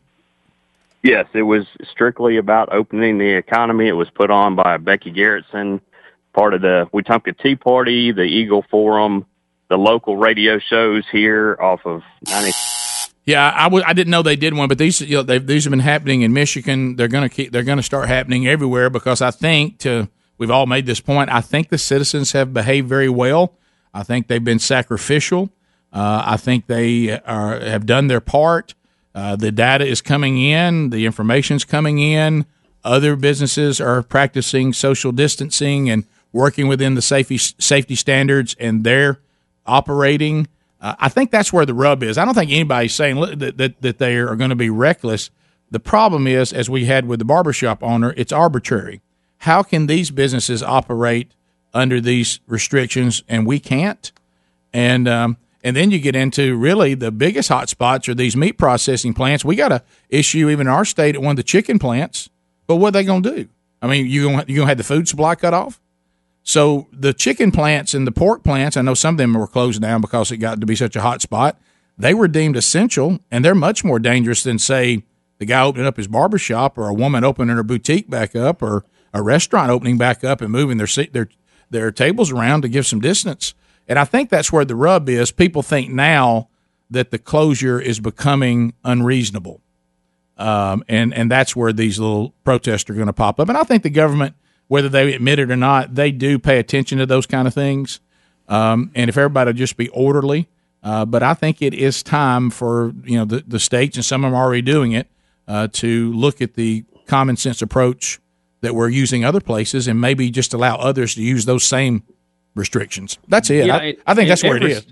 Every state's a little bit different where their curve is. Yeah. I know they had predicted our curve would peak on the 20th, and it's just a day or two late on that. But I think you're going to see that fall. But I would like to for our leaders to go ahead and say we're going to open on that date unless something else changes, and I think that would give us hope. I agree. Bottom of the hour, Dave Ramsey will join us next. We'll talk about what are we supposed to do in this situation with our finances. Rick and Bubba, Rick and Bubba.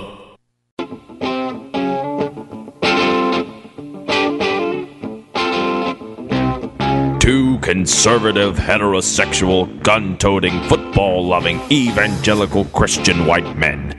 In other words, the two most dangerous men in America. Rick and Bubba. 35 minutes now past the hour. The Rick and Bubba Show. Thank you for being with us. Well, we've been waiting on this moment, and Bubba, it's here now. Dave Ramsey is joining the Rick and Bubba Show. Dave, how are you? Well, I am better than I deserve, my friend. How are you guys holding up? Well, we're celebrating. I'm glad you finally let your employees out of the hostage situation that you had them in. Well, I'm kind of known for that, just mistreating them. That's why we win Best Place to Work every year, is because we mistreat our team. Yes. You've been like Dave, I know for years you've told people to have a 90-day emergency fund. Hey, you meant it, didn't you? Well, you meant it. Like, whoop, wasn't kidding. Yeah. So this is odd, Dave, and I've been worried about you. I just this week bought some whole life insurance and leased a truck, and looking back at that, maybe that wasn't the best move. But no, all kidding aside, so I know with Financial Peace University, I do want everyone to look at the website and go to daveramsey.com/hope. They're giving away a 14-day free trial of Financial Peace University. Also doing a free Financial Peace live event Thursday night, which is coming up with Dave and also Chris Hogan. All that information is there at daveramsey.com/hope. Even the plans, Dave, that you've put out there, boy, I talked to a buddy of mine that has a business, and I said, well, why are you not just using your line of credit to get you through? Don't we do that for different things with cash flow? And he said, Rick, that is set up for cash flow. There's nothing set up for no income. There's no cash coming in. It's a little different now. Yeah, businesses are either like people. They're either in that boat where they're just basically shut down revenue. They're in a kind of a middle range where they're hanging on, which is kind of where Ramsey's been. Our revenues are only off about 8% total. We've had some increases in some areas, some deep decreases in other areas. So, and then there's the group that are actually booming. Yep. I talked to a guy who owns a heat and air company the other day. He said record sales because everybody's at home wanting their thermostat fixed and their heat and air fixed and whatever. And certainly delivery things and grocery stores. And God knows if you're in the toilet paper business, you just became a millionaire, And yes, you got businesses that have actually, they're booming in this. They've seen an uptick. So, it just depends on which area you find yourself in as to how you have to react. Personally, you could be in those same things. You could be out of a job or kind of in the middle or really having this is turning out to be a good thing financially for you. Dave, a couple of questions, and we had talked earlier when all this was going down. Immediately, we said, I wonder what Dave thinks about this. So that's why we wanted to have you on to get your opinion on some of this. Some of the programs that are out there, and we can talk about what the government's doing, if it's right or wrong on the big scale and debt-wise and all that. But on a personal level, stimulus checks are coming to some people. Some people are in the PPP program if you're a small business. And even more so, payment deferment plans on mortgages. Talk a little bit about that. Is that a good thing? Is that something we need to look out for, the hidden thing behind the curtain, or how do you view those? Well, the problem is that people let their emotions, they hear forbearance or deferment on my mortgage, and their emotions tell them I don't have to pay my payment. But if you'll use your intellect instead of your emotions, you'll say, oh, crap, I'm not going to pay the payment for 3 months, and then they're going to want all 4 months in September, and I'm going to be up a creek with no paddle. And so don't do that. If there's any way, your first thing you should pay, no matter what, in this situation is food. The second is lights and water. And the third is shelter. Don't put off your rent if you can pay it. Don't put off your mortgage if you can pay it, even if you're being offered the ability to kick the can down the road. Because, by the way, when you get down the road, the can's going to be there. Hello. So, you don't want to get in that situation. I understand some people have to. But be worried about it. I mean, be upset about it, because it's going to come and hit you in the face later. So that one, the same thing with the student loan. You've got student loan interest forgiveness and payment forgiveness. And so everybody's like, oh, okay, I'm just going to put my hands over my ears and go la, la, la, la, la, and pretend like there's no life until I had September when the interest kicks in again. No. If you've got money and you've got steady jobs, use the fact that there's no interest and pile on right now and get that student loan evicted. Get Sally Mae out of your house. My God, quarantine, she's been hanging out with you. This is ridiculous. So that was I think you hit on it. You see people who actually have income, and they're so panicked, they're buying into these programs when their income is still coming in. Exactly. And as you said, that, and that was the thing that I thought of, those payments they didn't take them away from you. They just deferred them, which means you should really only do that if you don't have any way to pay them, correct? Exactly. And there's some things that make sense. I mean, if you're running a business, the one that we are doing is the payroll deferment. Yeah. We don't have to pay the employer portion of the payroll tax through the end of the year, but then we do have to pay it. We're kicking that can down the road over the next 3 years. But that helps us with cash flow right now and pile up some extra cash to make sure that these people's jobs are protected.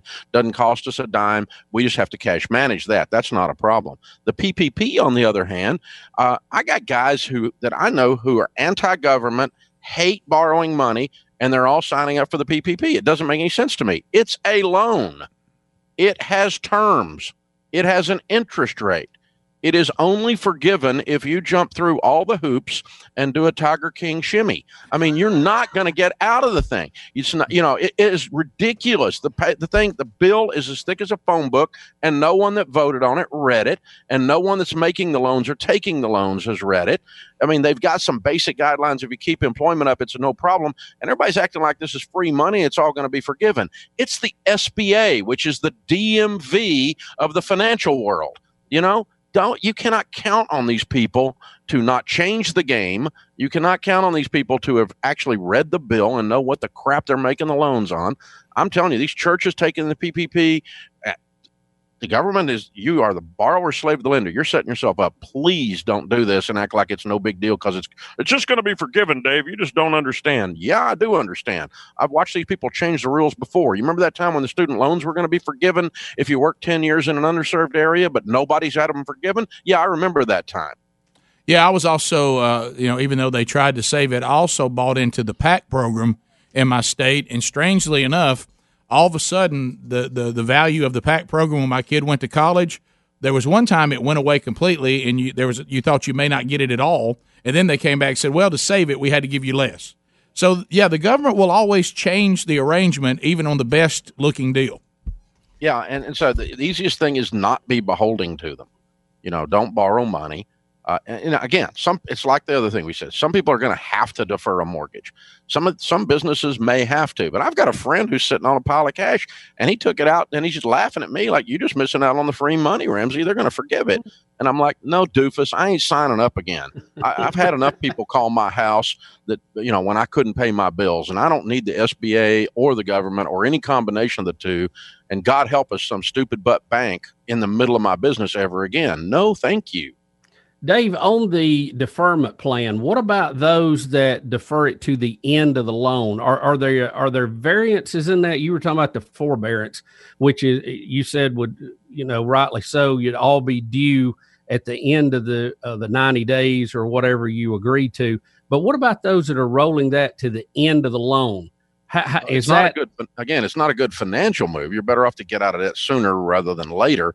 But if you have to do something, that's fine. But here's the danger with that. Here's what's happening out here in the real world.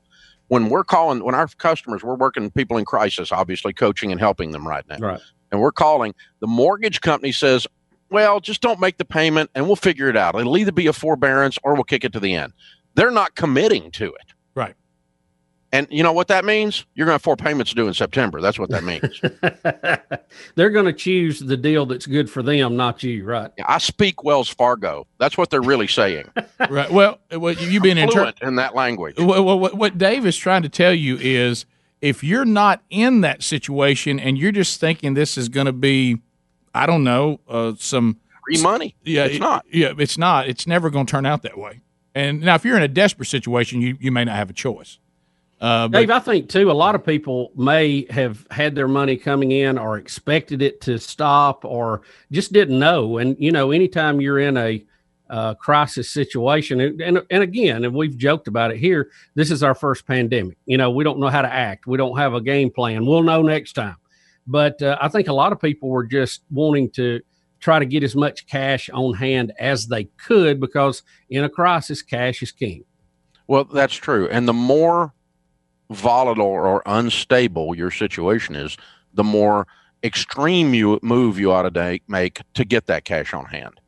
And so, 8 weeks ago, if you were working in a restaurant, it would have been a real good idea to pile up a bunch of cash, right? Right. Obviously, we know that now.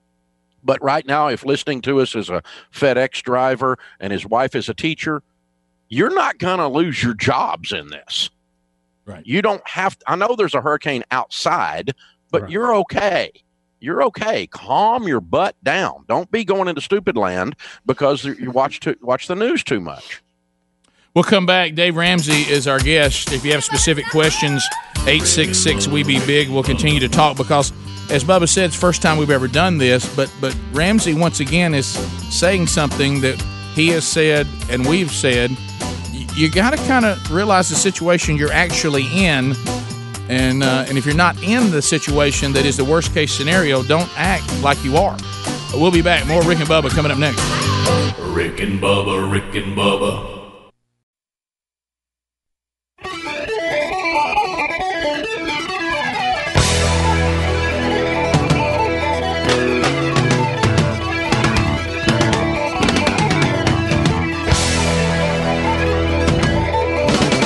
All right, we're back. 866-WE-BE-BIG, having time to visit with Dave Ramsey. So, Dave, let's talk about what we said in the break, and then I might take a specific call or two if it's a topic we haven't already covered.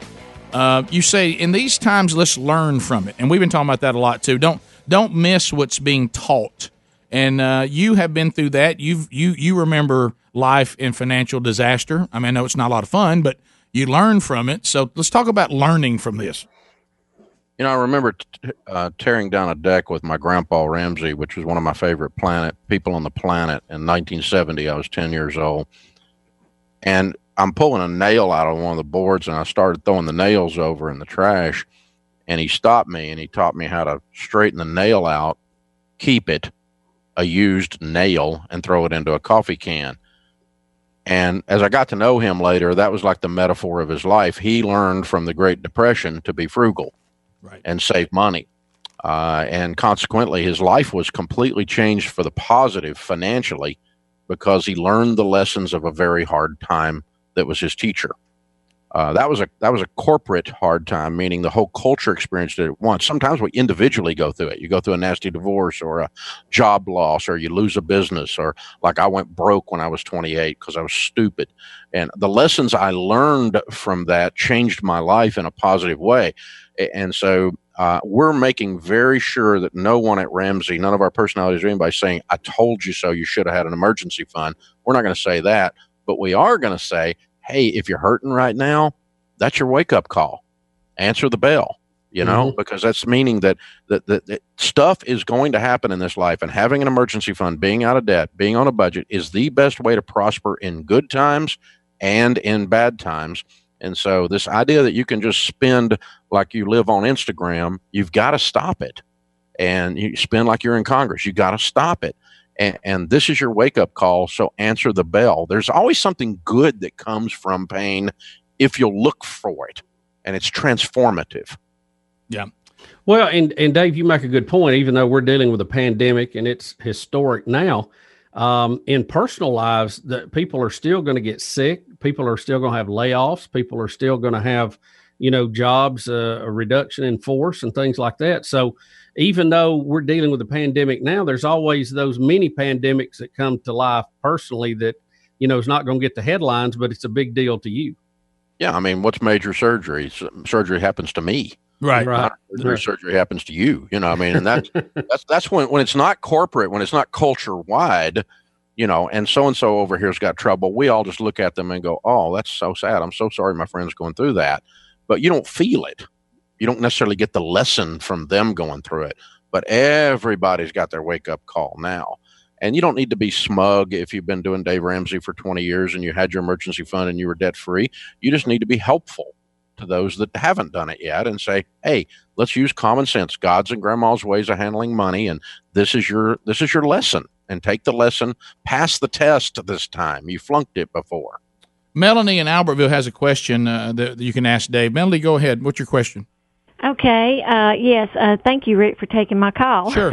My pleasure. And also, Bubba got me kind of scared, I guess. Not really scared, but thinking about some things this morning when he was talking about Social Security and, how the government borrows from itself. And, of course, they're the ones that back the banks and insure our money that is in the banks.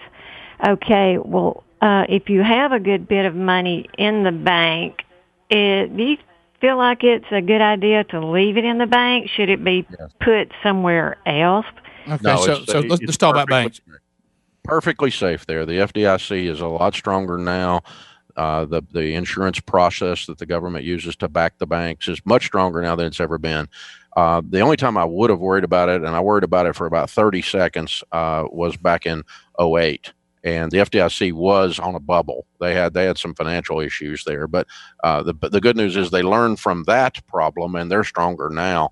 That kind of thing is not in jeopardy right now. You're perfectly safe, darling. Don't worry about it. Fairhope, Alabama. Let's go to Jody. Jody, go ahead. You're on with Dave Ramsey. Yes, Dave.